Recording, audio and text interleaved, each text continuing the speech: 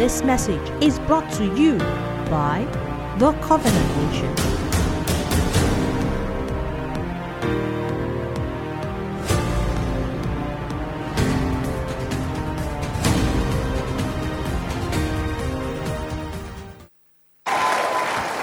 Praise the name of the Lord. It's a great honor, great privilege to be here once again. And should I apologize for coming virtually last year? COVID did a number on all of us, but I'm happy that I could come this year. It's a great honor. It's a great privilege. Thank you so much. Be seated in God's presence. Thank you, Pastor Bojuth and your wife and the ministry here. Thank you for considering it worthy to invite me again. Normally when you are invited more than twice, it means you must be doing something good. So I've come, I think this is my fourth or so time, about the fourth, so I must be doing something good. It's a great honor. And for all the great generals of God, Pastor Miko, God bless you. It's good to see you again. I met him years and years ago in this country through Pastor Harford Iluputaife. That's how I met him. And he's been very consistent in bringing the word of faith and being an encouragement to the body of Christ. Thank you so much. When I got your theme, the sound of many waters, just confused me.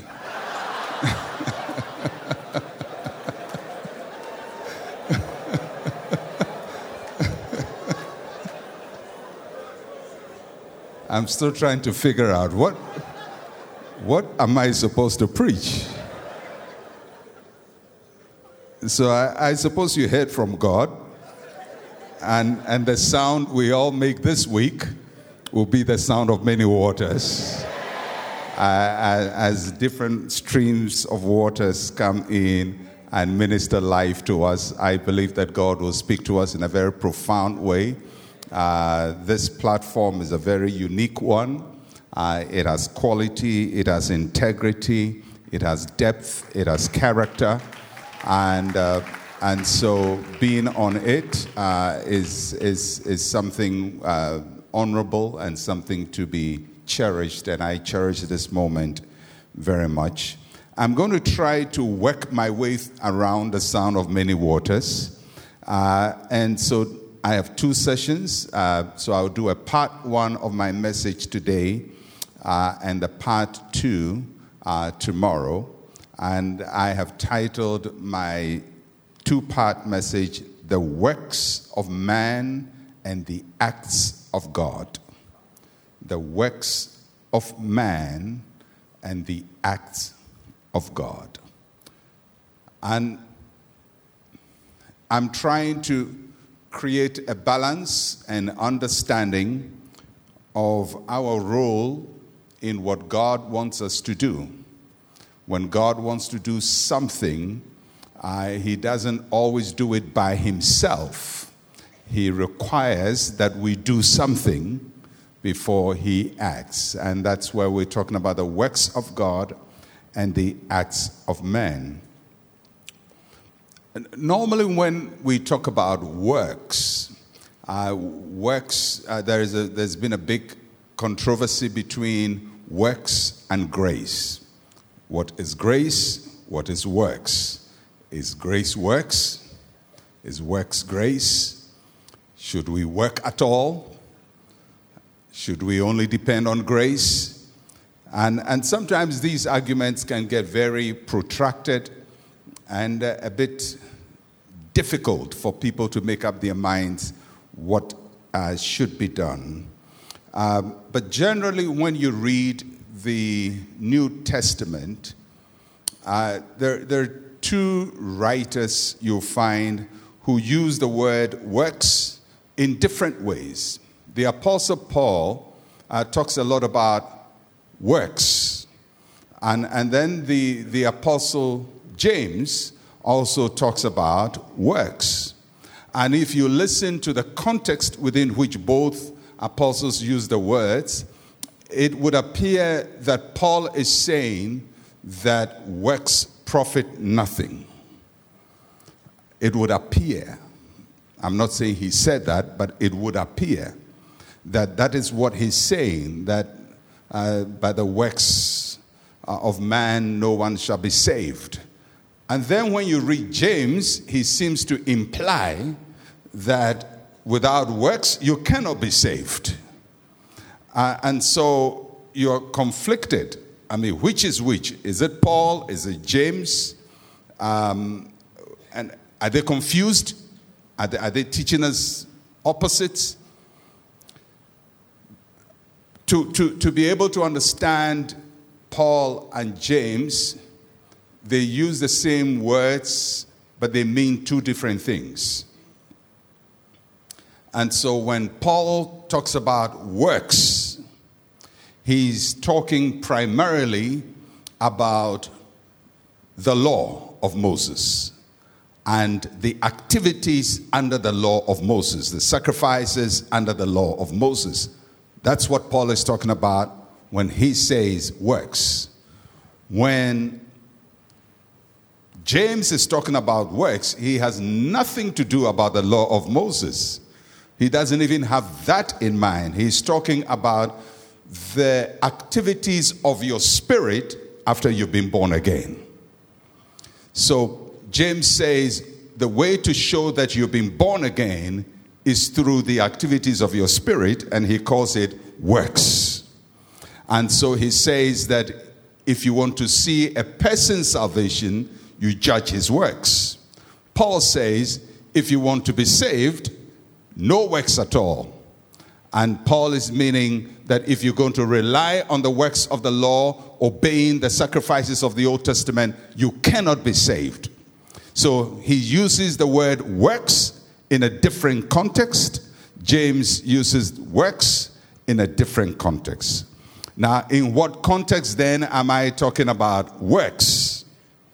I am neither talking about the works of the law, neither am I talking about the activities of your born-again spirit, as James implies, but I am talking about purposeful action. Purposeful action from your part that leads to a divine work of God in your life. So that is my definition. I hope you get it. So when I say works, the works of man, I'm not talking about the works of the law. I'm not even talking about the fruit of the Spirit. I'm talking about purposeful action, things you have to do in order for the acts of God to be manifested in your life. And to illustrate what I am talking about, I'm going to take you to a passage in the Old Testament in the book of Joshua and chapter number 10. Joshua chapter number 10, and we will start our reading from verse 5. And it says from verse 5, Joshua chapter 10, therefore the 5 kings of the Amorites, the king of Jerusalem, king of Hebron, king of Jarmuth. Some of these names, you read the Bible, you feel like not mentioning them. What is Jarmuth? I mean, in this day and age. All right, some kings from some places. Lachish, Eglon, whatever they had. Gathered together and went up, they and all their armies, and camped before Gibeon and made war against it.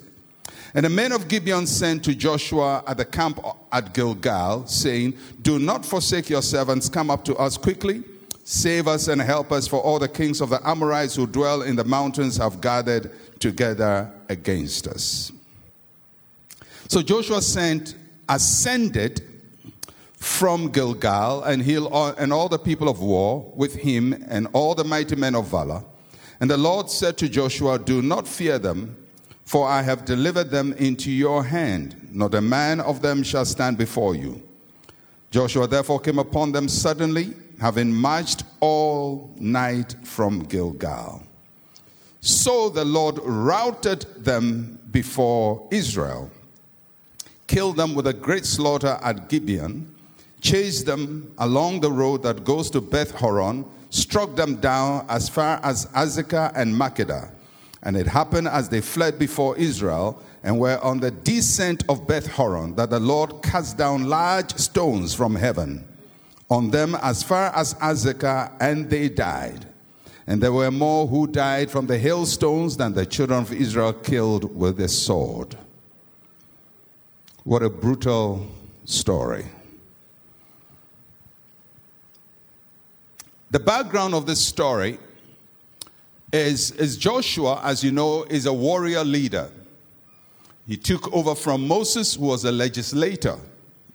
He made laws, and Joshua implemented them. Joshua was an action man. He was a warrior leader. And when he started, his first assignment was against Jericho. And he went against Jericho, conquered Jericho, and then went on the small town of Ai and got defeated there. Later they realized it was because there was sin in the camp. When that was resolved, they went to the second battle of Ai and won it. And when that happened, the people around got scared of the Israelites, so started making peace pacts, peace agreements with Israel. And one of the nations that did that were the Gibeonites. They signed a peace pact with Israel. And right after Gibeon had signed the peace pact with Israel, the 5 kings of the Amorites teamed up to attack Gibeon for betraying them. And so Gibeon went to Joshua and said, well, we have an agreement with you. We have a peace pact with you, and we are being attacked. So don't forsake us. Come and help us. Joshua had no business fighting that battle, but he took on that battle. Because this was a very, very strategic battle for Joshua and Israel. Because up until now, they've been conquering one city at a time. And now he has the chance to conquer 5 at one battle. So if he goes into this battle, although it is not directly against him, the advantage is he's going to conquer a vast area and literally possess the promised land. So sometimes the greatest opportunities come with great battles. And so Joshua has to decide whether he's going to fight the 5 kings of the Amorites who have not provoked him to battle. They've just attacked the Gibeonites. Or he's going to keep his peace and say, well, this is not my battle. I'm not going to get involved. So he chose to get involved. He chose to fight. He chose that he was going to get involved in this battle and trust God to win. And so Joshua gets into the battle and he had to ascend. It's a very difficult terrain he has to move in because the 5 kings of the Gibeonites, of the Amorites, are living on a mountain. And Joshua is in a valley. So if you know anything about warfare, you don't attack somebody on a mountain when you are in a valley. You are totally disadvantaged. They can rain stones on you. They can throw arrows at you. They can hurl spears at you. And you have no cover. However, if you want to attack them, it's going to be an uphill task. So Joshua is severely disadvantaged. But he decides that he's going to get into this battle. And so if you look at the passage carefully, it says that he ascended. He ascended. So he's going against the mountain. It's an unnatural terrain. He's going up against the mountain. So the passage says very interesting in verse 9. And it says, Joshua therefore came upon them suddenly, having marched all night long from Gilgal. It's a very interesting play of concepts. The word suddenly gives you the impression that it happened instantly. But all night long tells you it didn't happen instantly. So Joshua is looking for a suddenly, but the suddenly comes through a process of all night long. And this is all night long going up against the mountain. And he's going under the cover of darkness, climbing mountains, climbing hills, and he does it all night long. That's a lot of works. That's a lot of work. And many of us have been climbing in life in a similar fashion. It seems like your whole life is going up a mountain and you're going all night long. And a person who travels in the night has no concept of distance and has no concept of environment and has no concept of progress. Because when you're going all night long, you don't see clearly. Your vision is not clear, the terrain is not clear, and nothing seems to be clear before you. But Joshua decided, I'm going to go all night long. It is night, but I'm still going to move on. I can't see my way clear, but I'm still going to move on. I don't fully understand the terrain, but I'm still going to make progress. May I just suggest to somebody here, you don't seem to think you are making progress because you are moving in the night. But in God's economy, although it's nighttime, you are ascending up.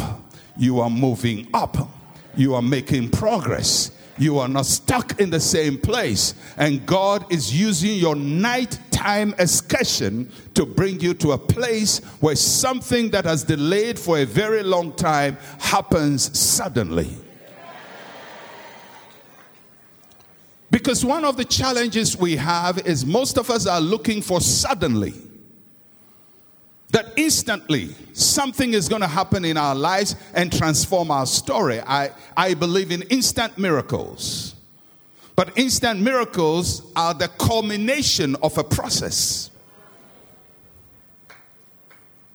They don't just happen without a prior activity. They happen because somebody has been going all night long.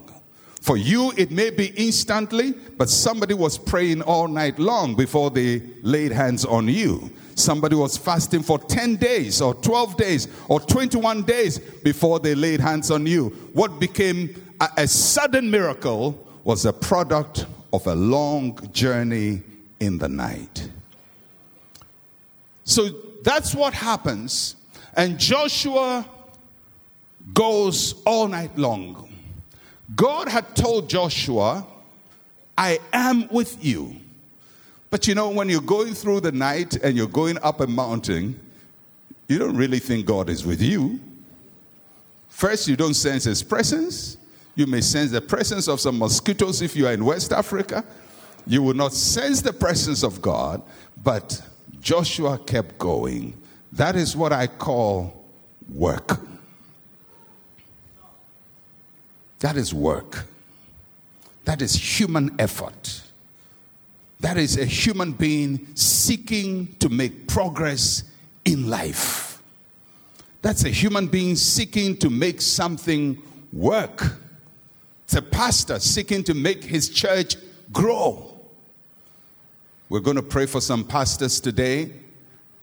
And some of them are believing God for great growth.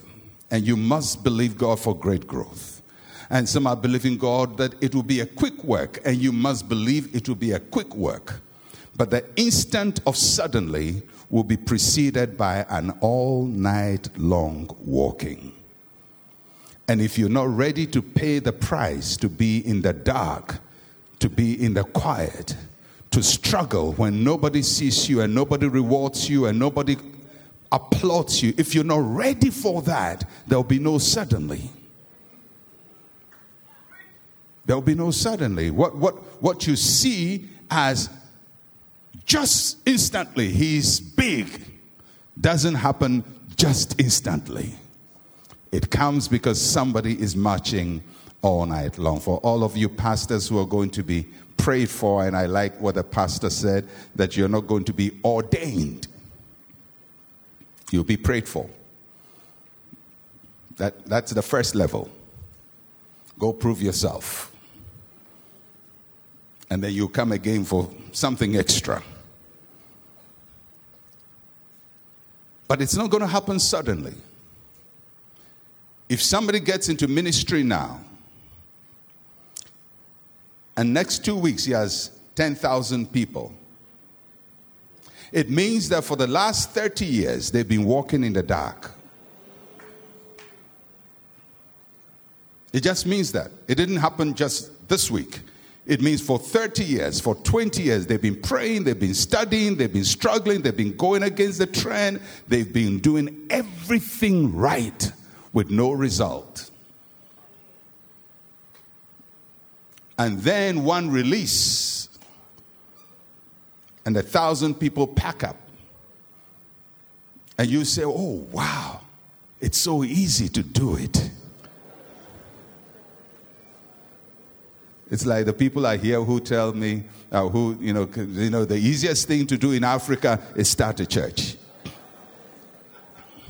Ignorance can be very painful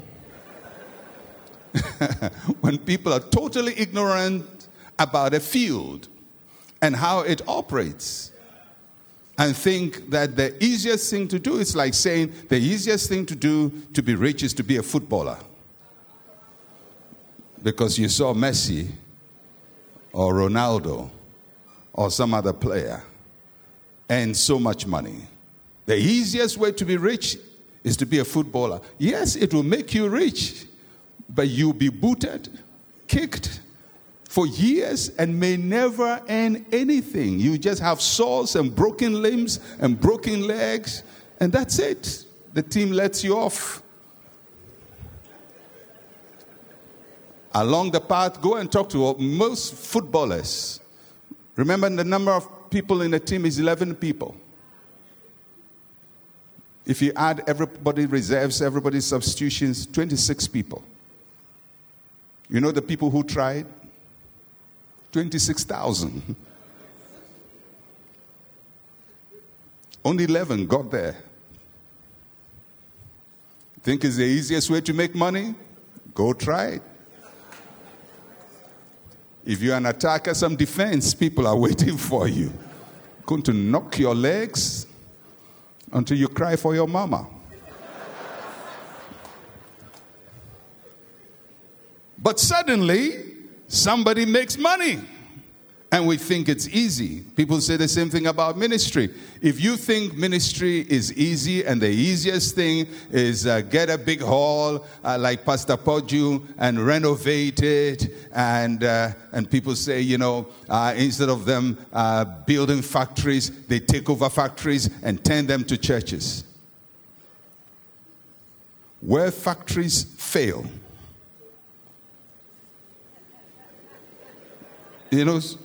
the factory failed. He bought a failed factory. And you think that's easy.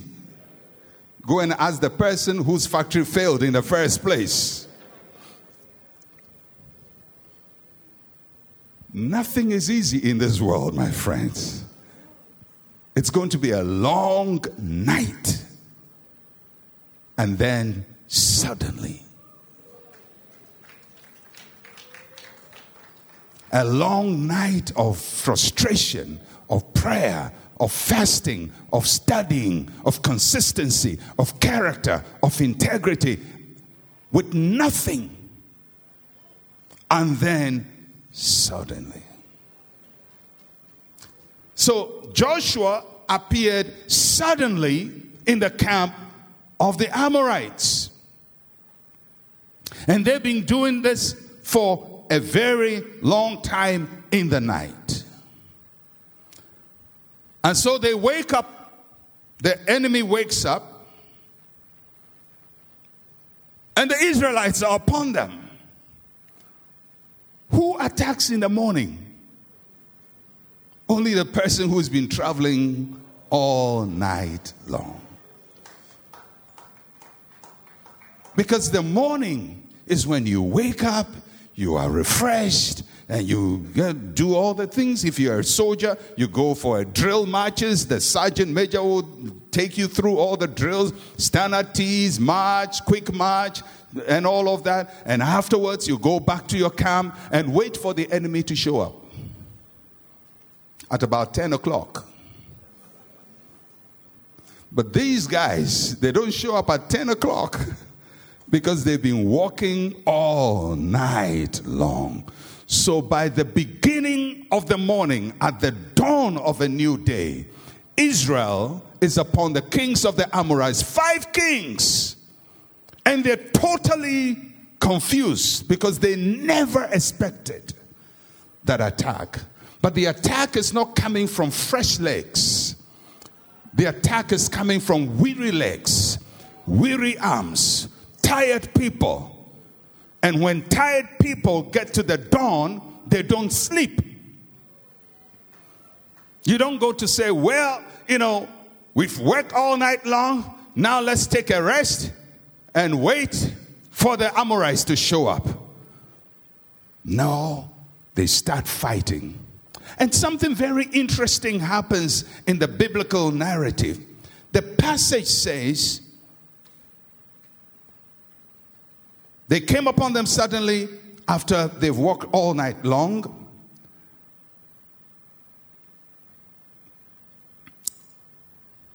So verse 9 says, so Joshua therefore came upon them suddenly, having marched all night from Gilgal.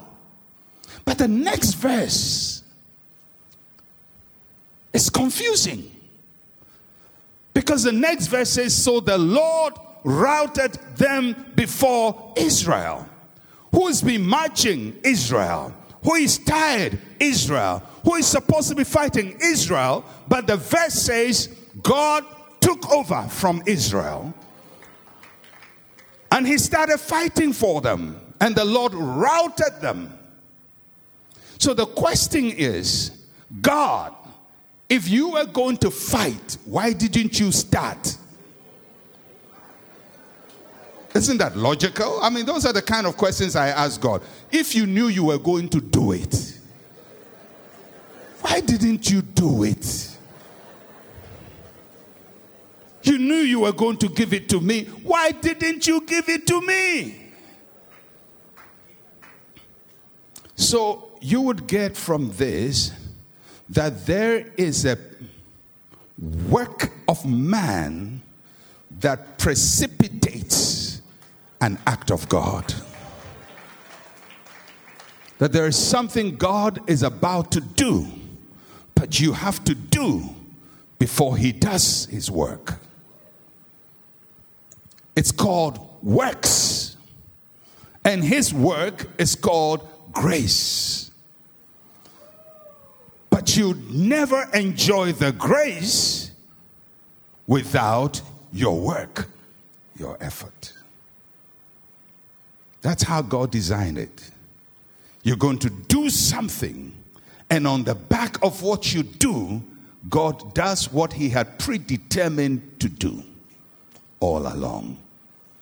It's almost as if what he's looking for is a test. And when you pass the test, he does what he wants to do. So now the Israelites are fighting. They're throwing their swords. They're throwing their spears. But the biblical narrative says that's not them at all. That's God doing it. We have come to a season in 2023 where suddenly God is going to amplify your effort. He's going to amplify your steps. He's going to amplify your activities. And what you have done in the night, he will manifest in the light.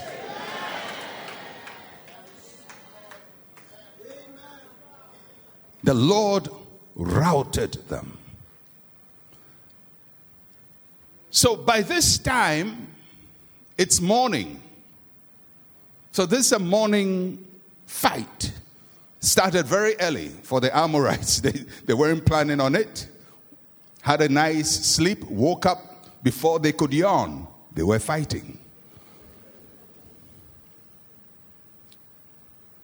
And God got involved.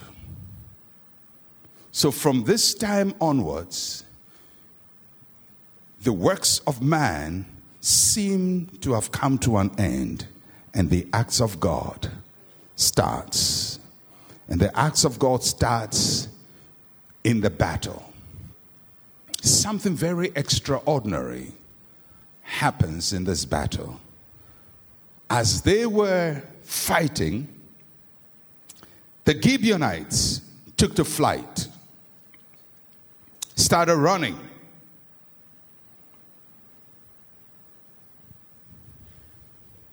And they ran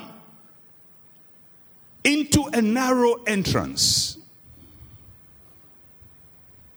So at this point, this is a mountaintop. The Israelites have climbed the top of the mountain, so it's like a plateau. The Amorites are now running from the battle. They want to flee. But the way of escape is between mountains. There's a narrow passage. So as they try to run out, they're caught in the middle somewhere. So there's a jam, a traffic jam. People can't move on. Then something very supernatural happened. God routed them. How did God rout them? Verse 11. And it happened as they fled before Israel and were on the descent of Beth Horon, that the Lord cast down large hailstones from heaven on them as far as Azekah, and they died. God is involved in the battle. But what brought God on the battle scene is the work of man. Is the work of man. And he's raining these hailstones. Now, when you read the Bible, and I'll do a little bit of that tomorrow. When you read the Bible, you have to be very careful how you interpret the scripture. You have to be very careful, because the Bible is written in different forms. Part of the Bible is legal language. Part of the Bible is ceremonial language. Part of the Bible is historical narrative. Part of the Bible is poetic language. So sometimes you're reading the Bible, it starts with a historical narrative, and then it shifts into poetic language. The tools you use to interpret historical narrative is not the same tools you use to interpret poetic language. It's very critical. Otherwise, you make a bad exegesis of the Bible. So the passage says, God rained hailstones upon them. So now the language is changing. It's becoming a little bit more fantastical. It's poetic. Because if we're not careful, we would think of God as a man. In understanding the Bible, there's something called an anthropomorphism. An anthropomorphism is when human attributes are given to God in his action. So the Bible will say something like, God smelled the sacrifice of Noah. It doesn't mean God has a nose like yours, and God gets up in the morning when you make a sacrifice and goes, like he smells a nice suya and things that, wow, oh, this smells so good. I need to bless the guy because he's cooked a nice suya. No, that language is not historical narrative. It's a different context, and it is helping us as human beings to appreciate an act of God the way we human beings appreciate it, but it doesn't mean God acted like a human being. I hope you get that. So when the Bible says God threw down hailstones, I don't want you to imagine God like somebody with a pile of stones around his throne and hitting people and you know. You get that? Because, you know, people sometimes take the Bible this way and somebody says, you see how God took the stones? Everybody come to church with stones. We're going to throw stones against our enemies. Please, this is an anthropomorphism, and you have to be careful how you interpret it.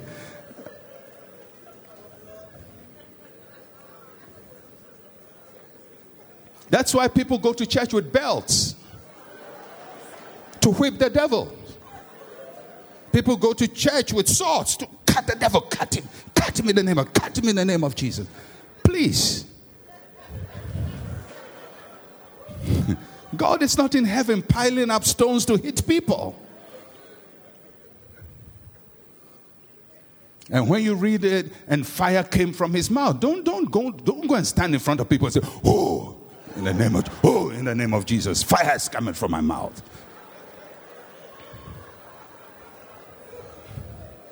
You're going to mess up the scriptures. You're going to mess up the scriptures. That's not how. So you have to know where you pause a historical narrative and now it's used in a different language. You have to interpret it properly. All right. So God was not in heaven throwing down stones, hailstones. Hailstones are occurrences of nature, like rainfall. But God, who is a God of nature, can turn nature to his advantage. And so God can then say, that which occurs naturally in nature, I will let occur in this particular situation using the same natural laws that makes it occur in order for my glory to be seen. Are you following me? You see a similar thing in the opening of the Red Sea. The Bible said that there was all night long, there was an east wind. So the opening of the Red Sea didn't happen. Moses said, whoo, and then the sea opened. No, that's not what happened. That's not what happened. If you were there, you would have felt a huge wind. A huge wind, maybe like a tornado or something like that, throughout the night. And then you wake up in the morning and the wind has spread the sea. And God says, you trust me that the wind is not going to release the water back and walk through. God, who is the God of nature, the owner and creator of nature, can use nature as his property to favor his cause in the life of his people. We don't ask him to, but he does it. He does it. So this is what happens in this instance. So God is now activating nature to fall on his people. The interesting thing is that the hailstones are killing the Amorites. And they're not killing the Israelites. I don't know about you, but when you are fighting in a battle, you don't say, you stand 3 feet from here. I'll stand 3 feet. You stand here. Everybody stand your location. You know, like a game of chess. Everybody has their square. Everybody stand your location. Okay, God, we are all in position. So do your thing now. And make sure you don't hit us in the white squares. That's not what is happening here. These people are fighting. Most of it is hand-to-hand combat. Somebody's holding somebody's head under his armpit. Somebody's pulling somebody's beard. Somebody's holding somebody's leg. And God deploys the forces of nature. And the hailstones are falling. And it's killing only one side. So what is a proposition? I have two propositions for this. The first one is probably the hailstones were laser guided and they were hitting only the Amorites. That sounds a bit, it's possible. I believe God can do all things, but it seems quite a bit drastic for my thinking. So although it's a proposition, it's not a proposition I will go with, that God is directing the stones only at the Amorites. And then it comes to an Israelite, goes around his head, hits an Amorite. That's not what is happening here. So my view, although the Bible doesn't say it, but logically looking at it, I think the hailstones were hitting everybody. But on the Israelites, there was a divine protection, so that although it hit them, it didn't harm them. It hit them, but it didn't harm them. Similar to Samson. When you read about Samson and Samson fighting 1,000 people with a jawbone of a donkey and killing them, you think nobody stabbed him? These were not like Chinese fighters in a Chinese film. Have you watched Chinese film? Everybody, the first person can kick, you knock him out. The second one can kick, you knock him. Who fights that way? That's a choreographed fight.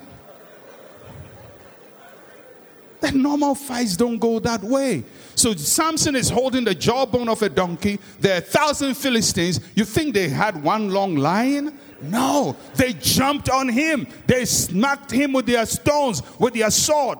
But nothing hurt him. Nothing hurt him. The miracle was not just that he killed them with a jawbone of a donkey, but nobody's spear could take him down. And nobody's sword could take him down. Because God knows how to protect his children in the midst of battle.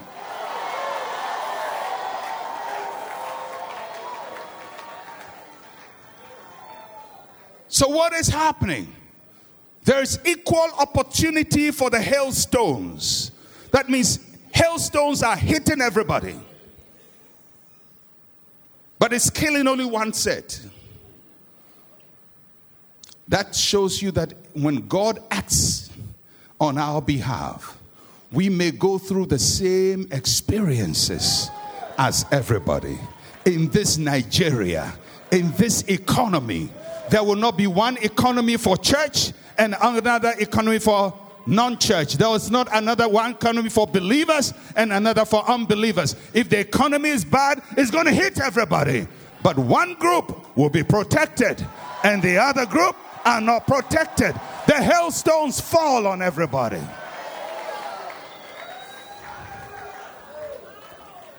And that is not a work of man. Human beings do not have the capacity to insulate themselves from a general catastrophe.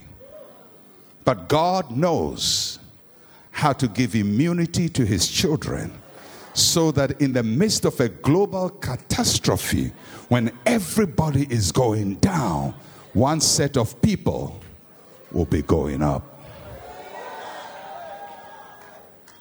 That is why when we see the judgment of the Lord in any form, we don't fear. That's exactly what God said to Joshua before he got to this fight. Don't be afraid. It's going to be bloody out there. You see stuff there. Stones are going to fly. But don't be afraid. I am with you. I'm going to fight for you. I'm going to take care of this business. I'm going to bring you out. I'm going to give you victory. That's the act of God. That is the act of God. And I believe, when COVID started, I believe, and still do believe, that it is God's way of changing the systems of our world. It is not for nothing that this disease devastated every continent except Africa.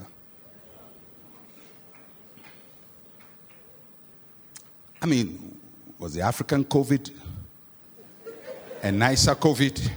You think these viruses, they said, the nice ones, nice guys, the smiley ones, let's go to Africa. Now, you think that's what happened? It's killing Americans, North Americans, killing South Americans, killing Asians, both the manufacturers of it and the non-manufacturer, killing both of them.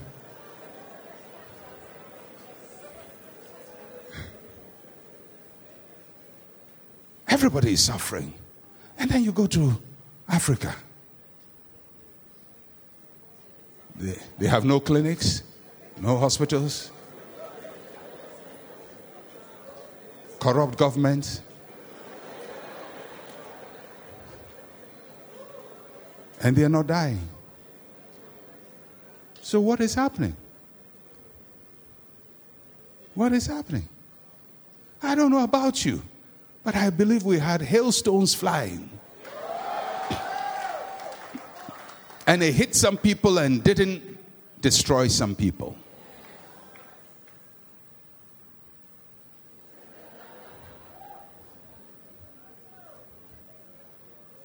Even the vaccine, we don't vaccinate. If we have the chance, we'll sell the vaccine. We'll do business with the vaccine.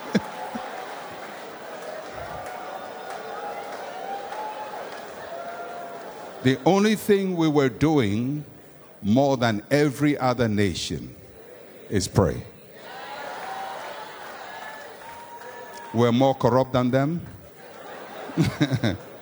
More uneducated, West infrastructure. The only thing we were doing more than everybody else is pray to God, Jehovah Almighty. I don't know what your hypothesis is, but I believe we had hailstones in the world, and God gave a covering over some particular group of people against others. And God does not protect for nothing. It's not because they are smart people or cute people or nicer people. I believe that this is the African century. I believe we have entered a new zone in our continent. Not because our leaders will repent all of a sudden, but I believe that there's going to be a suddenly, after the marching all night long without any sign, without any hope, suddenly. People have been saying, but you guys have been praying and you've been praying and you've been praying and you've been praying and you've been praying and you've been praying. They've almost gotten to the point of saying all the prayers we prayed are useless and non-effective. But it's happening in the night until there is a suddenly. Until there is a suddenly. And when that suddenly comes, almost instantaneously, there is transformation, institutional change, constitutional changes, systemic changes. New leaders emerge on the scene. Unlikely people come up on the scene. And all of a sudden, everything we prayed for begins to find alignment. And that's why you need to pray for your nation. You need to pray for your nation because this is your election year. Next year is for Ghana. You need to pray for us and pray for every African nation having elections post-COVID. We need to be mindful. Because if my prognosis is right, I believe that the deliverance from COVID was a sign of the deliverance of a people.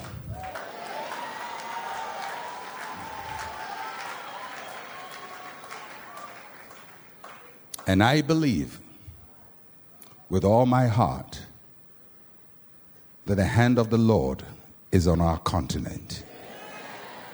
There is no other way to explain it. I studied COVID like a PhD thesis. I'm telling you, I studied that thing. I was reading everything. I had all the statistics in my head. I was computing all the possibilities. I was reading all the latest theories. And I follow them and they fall. I follow them and they fall. I follow them and they fall. I follow them and fall. Finally, there was nothing that justified us not suffering the way we suffered. Have you read any tangible, cogent argument anywhere, scientific anywhere, that explains why Africa was spared?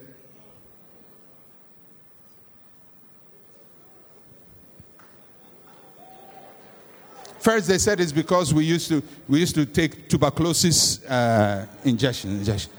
Until India got hit, they take more tuberculosis than us, and they got hit badly. They said, "Oh, because malaria. India has malaria. Brazil has malaria, and there's no argument why a country like Burkina Faso didn't suffer." Mali didn't suffer. Niger, Chad, Mauritania, Guinea-Bissau. What did these countries do? You think their leaders were smart? No. They had better policies. I beg to differ. I can have only one logical conclusion. That something outside of ourselves, something beyond ourselves and our abilities, was at work. And I believe it's for a purpose. We will not be delivered to continue being stupid. If we were delivered, it means something greater and better is coming. So suddenly, there will be change. Suddenly, there will be transformation. Suddenly, there will be a turning around. Because the God we serve, He works. He shows His acts after we have worked all night long. We have prayed in the bushes. We have prayed and we have cried to God. Sometimes prayed ignorantly. Sometimes prayed with knowledge. Sometimes prayed foolishly. But it's all prayer. Calling upon God for redemption. And I believe He hears. My Bible tells me He is a hearing God. It says the gods of the nations, they have ears, but they do not hear. But the great God Jehovah, whom we call upon, He has ears and He hears. He has hands and He acts. And we have just seen an act of God on our land.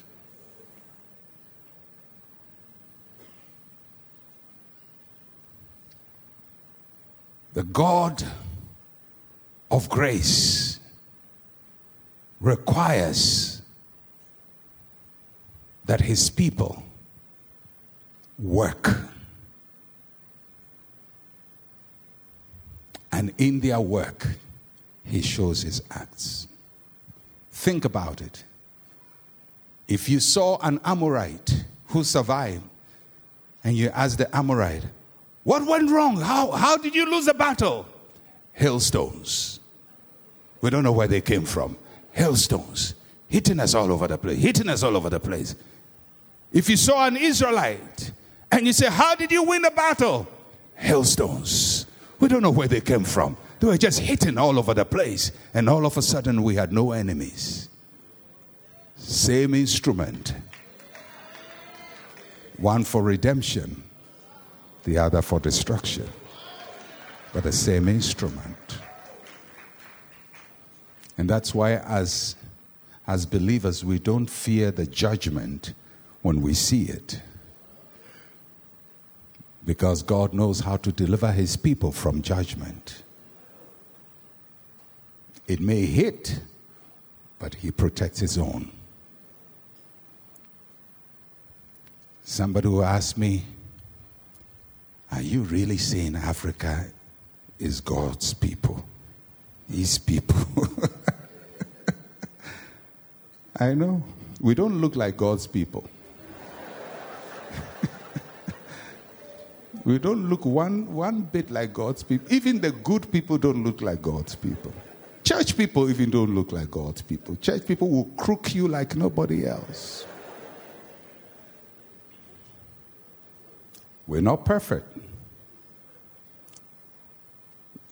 You remember what the conversation between Abraham and God about Sodom and Gomorrah? He didn't say, if all the people are righteous. He says, if I find 10, I think we can count 10 on our continent. He says, if I can find 10, I will spare the whole land. Some people believe Sodom and Gomorrah had a population of between 10,000 to 100,000. I don't think 100,000. I think 100,000 is too much, although that is, some biblical historians say that. But going by that, it means that just 10 people doing right can salt, redeem, cover 1,000, even if they are wrong. God doesn't need all of us to cover all of us. He doesn't need everybody praying right to answer our prayer. He just needs 10 doing it right. A people who have been doing it consistently, sometimes in the quiet. They may not have big ministries, they may not be popular, but they're doing it consistently in the quiet and laboring in the night and laboring in the night, and suddenly a whole continent is covered because some people got it right. And I believe there are people who have been on their knees for this continent, have been making the right declarations, right proclamations, have been standing in integrity and standing in righteousness and standing in honor. And for their sakes, God will redeem our land. If you look at your politicians, you think your nation is doomed.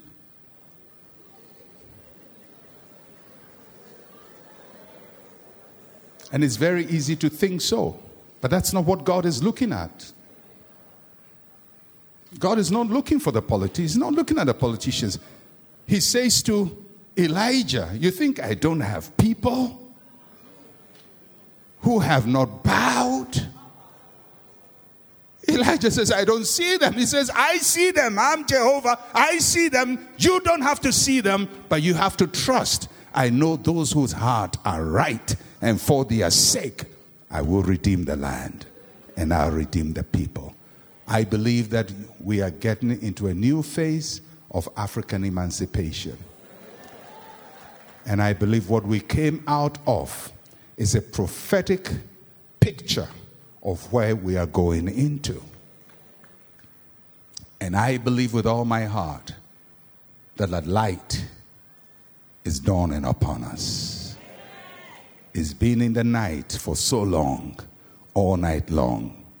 But it's dawn, and the hailstones are falling, and God is getting us the victory. Somebody give the Lord praise this evening.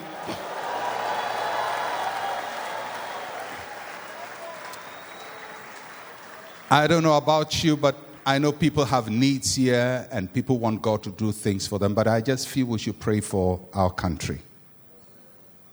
We should pray for Nigeria. Nigeria is the big powerhouse of Africa. If Nigeria wakes up, we all wake up. Nigeria sleeps, takes us all to sleep. It shakes itself, everybody stirs up. We just want to pray for a suddenly in Nigeria.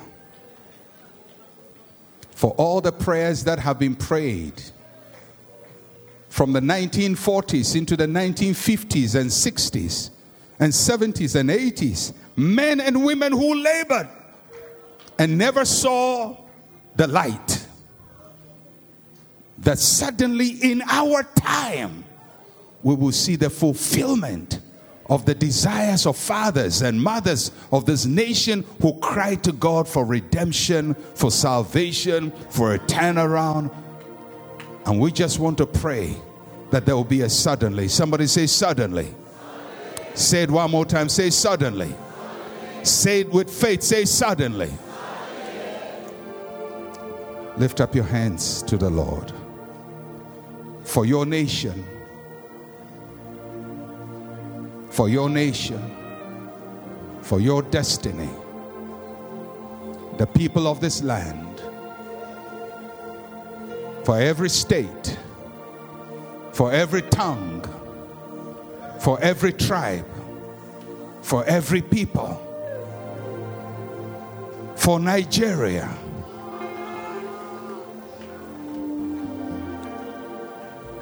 Put together under mysterious circumstances, but still has the hand of God upon it.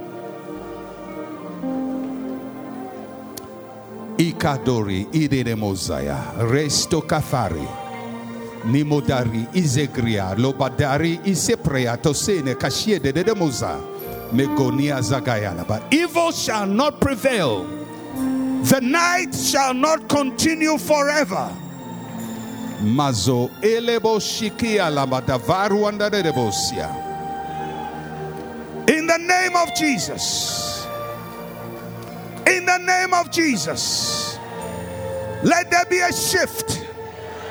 Let there be a shift. Let there be a suddenly. Let the prayer of the righteous be heard. Let the nation respond. Let there be victory in our battle. In the name of Jesus. In the name of Jesus. Mention the names of your states, of this nation by name. Mention them by name and speak to the states. Speak to the states. Speak to the states. In the name of Jesus. In the name of Jesus. Every state with this system and the nations in it and the tribes in it and the languages spoken in it and the people in it and the men and women in it and the children in it, in the name of Jesus, redeem the land, O Lord.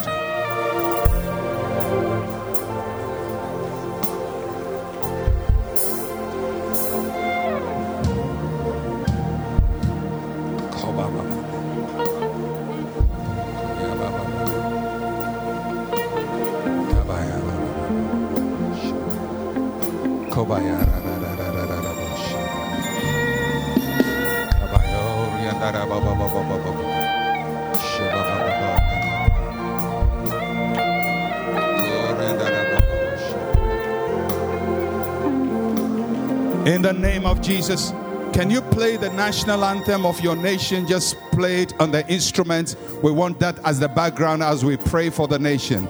The national anthem. Just play your national, the instrumental version. Kaya zore da da da da da da da bozo da da da da da bozo da ba ba jo da ko shama ka da da da da sho da da da ko re da da ba ba ba ba sha da da ko da da da da bozo da da ma ko ya ba ba ma ma sha ko ra da da da da da da da da ko re da da da bo sha ja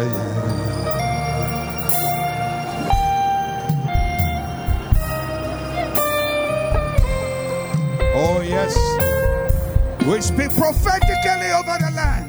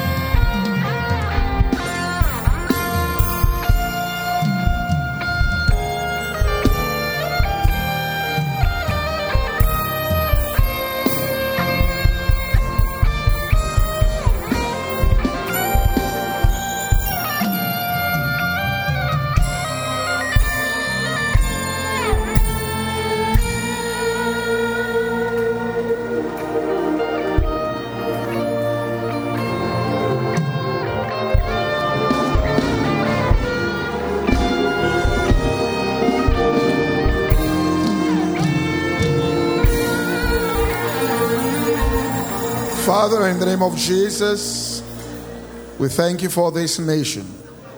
We thank you for the people in this nation. We ask in the mighty name of Jesus Christ that all the tears, the cries, the prayers, the fastings that have gone on for decades over this land, the night travails, the gathering of people together, and the prophetic utterances that have gone forth, that as we have heard your word and your judgment has been released into the atmosphere, that we'll begin to see the fulfillment of the prayers and the cries of the saints,